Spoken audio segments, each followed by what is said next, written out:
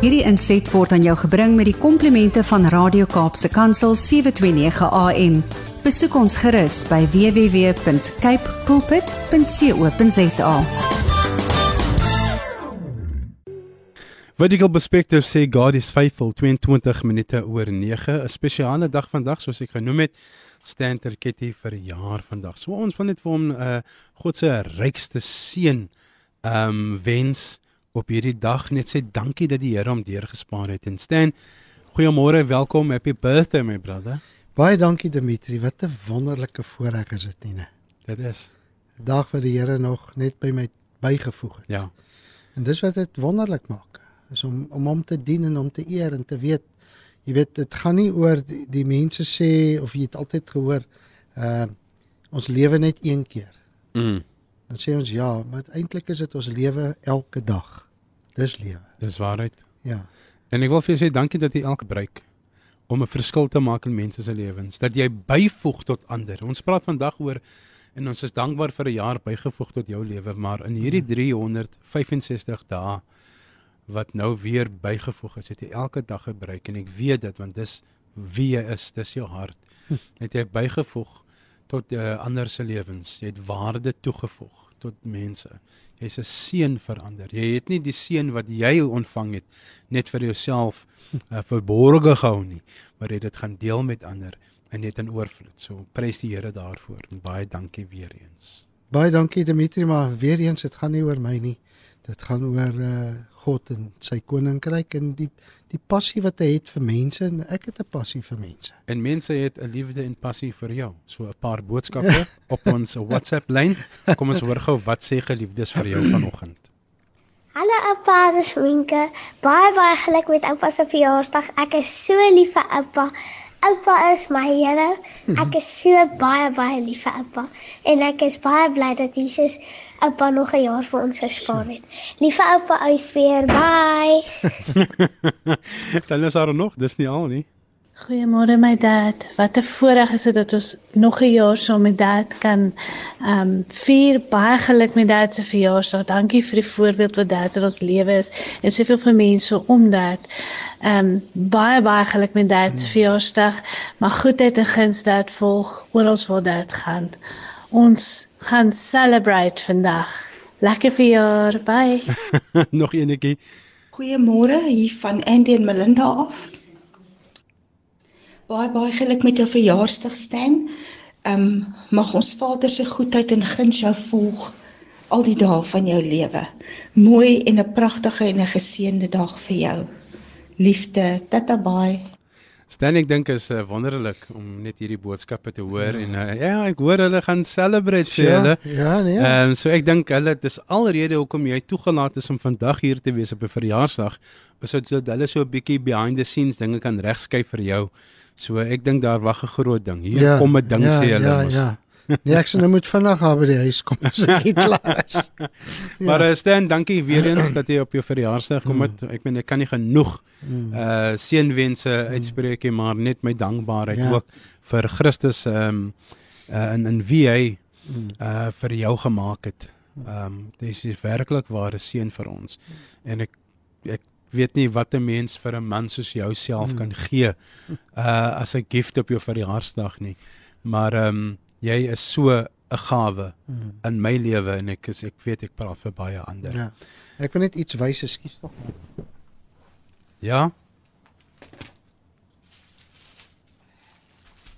Wat dit is, Stan is besig om goedjies. Ek wil net sê dat kyk wat kry ek hierso vanoggend hier by Radio Kaapse Kansel. Baie dankie Dimitri. Ja. Ek wys dit nou, maar ek weet as ek al by die huis kom is daar moeilikheid. Ek wonder of ek 'n stukkie gaan kry. Ek dink jy moet nou sommer so net jy pad so 'n stukkie eet daar, so terwyl jy bestuur. Ja. Nee, baie dankie, ek waardeer dit regtig waar, en wie wat elke mens is kosbaar gemaak. As ek kyk na Psalm 139, waar hy sê hy het ons wonderlik gemaak, kosbaar gemaak. En ons is sy kinders.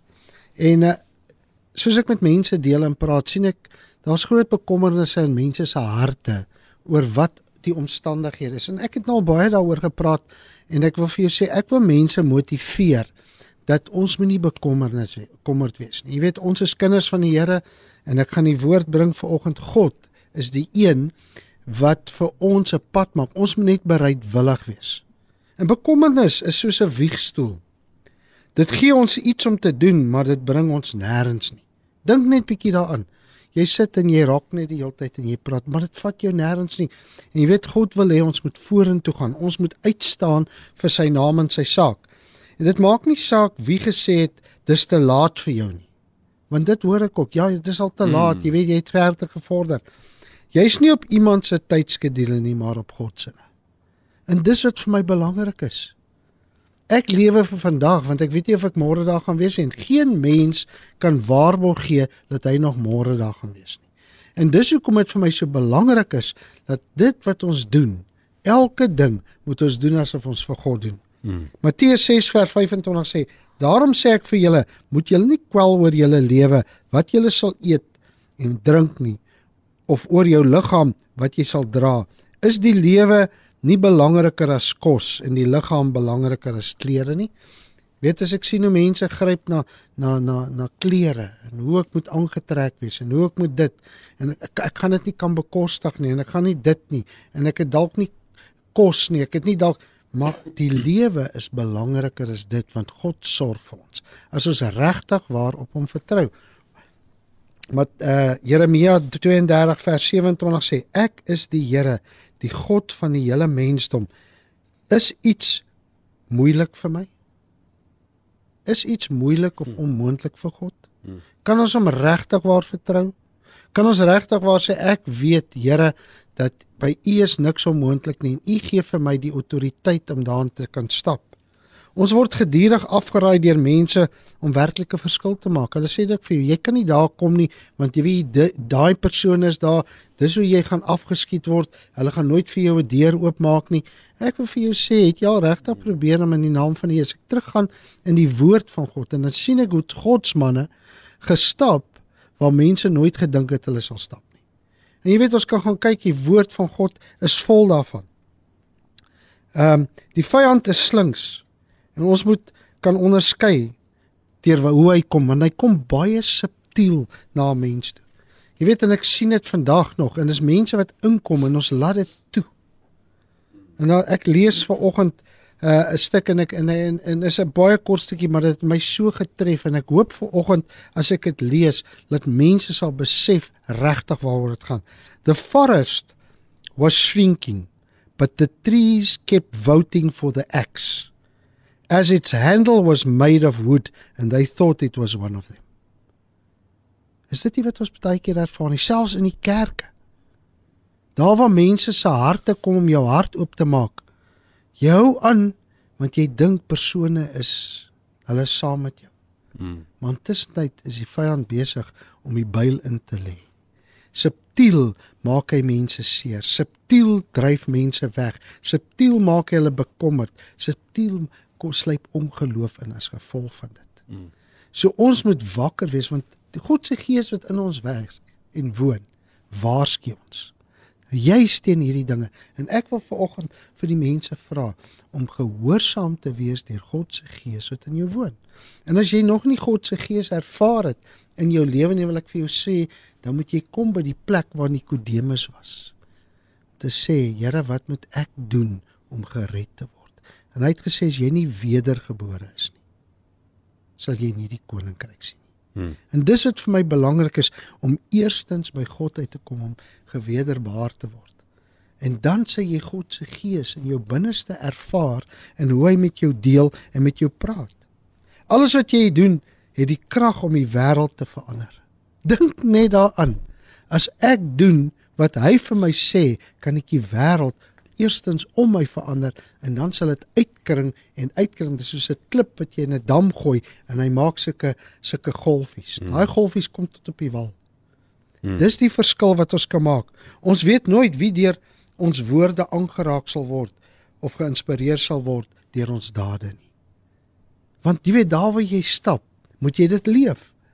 Jy leef dit nie net Sondag, of wanneer jy ook al diens hou by 'n selgroep, dis nie net dit nie. Jy moet dit elke oomblik van die dag leef, want dis wat God van jou verwag. Dis hoe Christus geleef het. Dis hoe die disippels, en nie ons as mens maak foute. Dis nie dat ons nie foute maak nie, ons is nie volmaak nie. Maar die feit bly staan is, Dimitri, ons moet dit kan doen. Jy weet, 'n enkele ryskorrel kan die skaal laat kantel. Een man dalk die verskil tussen oorwinning en nederlaag. Een man. So een ryskorreltjie. Liewe luisteraar, dink bietjie vanoggend hoe klein is hy. As ek hom op hy skaal gooi, kan hy hom kantel. As jy stil bly in hierdie oorlog tussen goed en kwaad. Hoor wat ek sê, as jy stil bly tussen die oorlog tussen goed en kwaad. Deur dit te doen, sal jou lewe dalk makliker wees.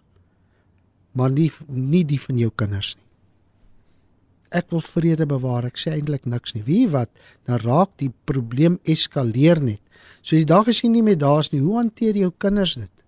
As jy nie opgestaan het vir dit wat reg en regverdig is. Jy weet wat, ek haat onregverdigheid. Want God sê hy haat onregverdigheid. As die Bybel sê dis sonde, dan tel my opinie glad nie daaromtrent nie. So ek kan baie opinie sê, maar as die Bybel sê dis sonde, dan bly dit sonde. As die Bybel sê dis so, dan glo ek dit met my hele hart.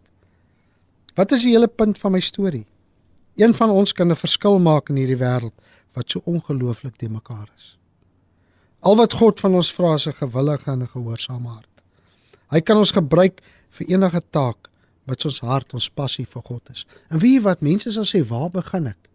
God het jou al 'n pad gebring, maak nie saak waar jy gewerk het, wat jy gedoen het. Dit is die opleiding wat jy al reeds gehad het. As ek 'n onderwyser is, het God my deur sekere stappe gevat, hoe ek met kinders moet deel. Wat moet ek doen? Nou vra ek God, wat moet ek nou doen? Hoe gaan ek nou werk?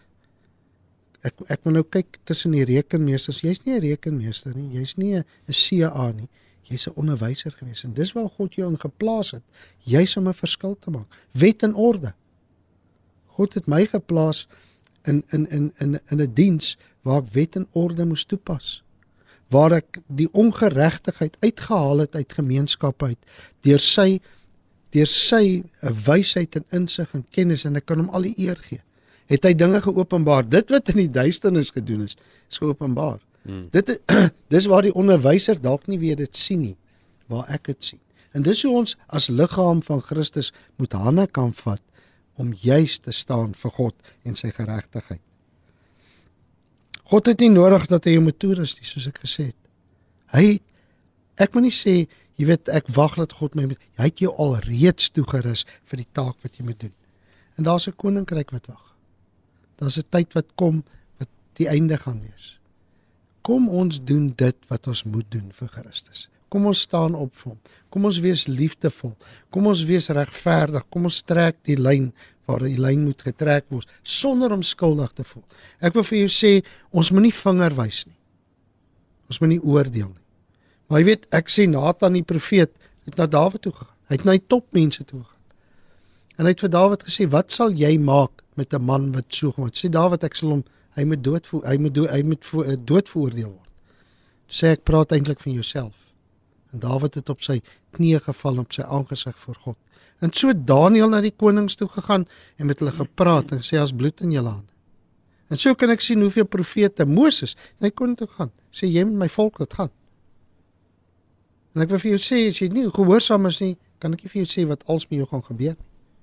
Nou, waar staan ons teenoor ons leiers? Dit help nie net ons praat, en ons praat hier om 'n braaivleisvuur, ons gestels hier so nie, as ons mekaar kry hier so nie, in die sentrums, en hoe ongelukkig ons is nie. Wat doen ons werklik om by ons leiers uit te kom, om met hulle te kan praat? Dis die verskil wat ons gaan maak. Dis die verskil wat ons elke dag gaan maak. En wie Dimitri, begin klein. Begin by die persone wat jy elke dag raakloop. Praat met hulle, bemoedig hulle, sodat daar verskil in hulle lewe kan kom. En dis my boodskap vandag. Kom ons maak 'n verskil. Ek sien Radio Kaapse Kansel, die verskil, die boodskappe wat uitgaan, as ek luister na hulle, en ek sien daai boodskappe van bemoediging wat uitgaan, en hoe hulle mense leer uit die woord uit. Wil ek vir jou sê, as dit so is, dan God se gees werk in jou binneste, dan begin jy opstaan. So ek vra nou vanoggend, dat mense moet opstaan, vir dit waarna hulle glo, die woord van God, die Vader, die Seun en die Heilige Gees. Amen. Stand by, dankie, en vir jou boodskap, en soos hy gesê, dis jou boodskap, hier is nog 'n paar boodskappe vir jou. Sure. Goeiemôre my broer Dimitri, goeiemôre Sten, weer eens die diepte van die Parel, broer Henry, lanklaas gekommunikeer. Glo dit gaan goed met julle en baie dankie vir julle wat elke Saterdagoggend ons bemoedig. Wat ek wil weet my broer, hoe kan ek maak as ek vir julle soos nou op Facebook kan sien? Laat weet asseblief en 'n geseënde, liefdevolle dag vir julle. Broer Henry, lanklaas gehoor van broer Henry. Ons kan bereik word op Facebook 729 Kaapse Kansel. Gee vir ons 'n like en dan sal broer Henry altyd 'n notification kry wanneer ons lewendig is. Nico Neil Lamprecht sê ook happy birthday my liewe brother. En dan het ons ook hierdie boodskap wat so pas deurgekom het. Hallo oupa, dis Daniel wat praat. Baie geluk met oupa se verjaarsdag en dat oupa 'n lekker dag verder sal hê. Bye. En dan ook baie geluk met die verjaarsdag van 'n absolute legende. Ek het die voorreg om hom my pa te noem. Baie liefde van dad se grootste fan, Sean. Daar is hy, laat ek sien, dis dit nou alles. Daar is hy, Nico sê, ek sê baie dankie vir die wonderlike boodskap wat jy ook gedeel het saam met Stan. Ek wil ook sê, Nico Lamprecht, dis sy verjaarsdag ook vandag. Is dit so? Ja, ek en hy verjaar op een dag. Wow. Ek dink net ek is bietjie jonger as hy. Ek is al klaar sien hoe gaan Nico nou weer 'n bietjie. En mag hy 'n baie goeie en geseënde dag hê. Hy's 'n wonderlike kind van God. As hy, happy birthday Nico. Stan, baie dankie vir jou tyd en geniet die res van die celebrations. Ek sien die familie is op en wakker en wag. Ja. Hulle wag vir jou. So we celebrations. Ja. Baie dankie. Dankie, geseënde naweek en geseënde birthday weekend eintlik. Nie net naweek nie. Ja. Birthday weekend. Absoluut. Dankie Stan, bless jou man. Goed gaan. Right. Ons maak weer so volgende week natuurlik soos altyd en as jy hierdie gesprek weer wil hoor, is jy welkom om vir ons 'n besoek op ons Facebookblad 729 Kaapse Kansel. Doen die soek tog en dan sal ons daar op pop en jy kan dan vir ons 'n like gee en dan sal jy altyd in kennis gestel word wanneer ons lewendig op die lug is. Hierdie inset was aan jou gebring met die komplimente van Radio Kaapse Kansel 729 AM. Besoek ons gerus by www.cape pulpit.co.za.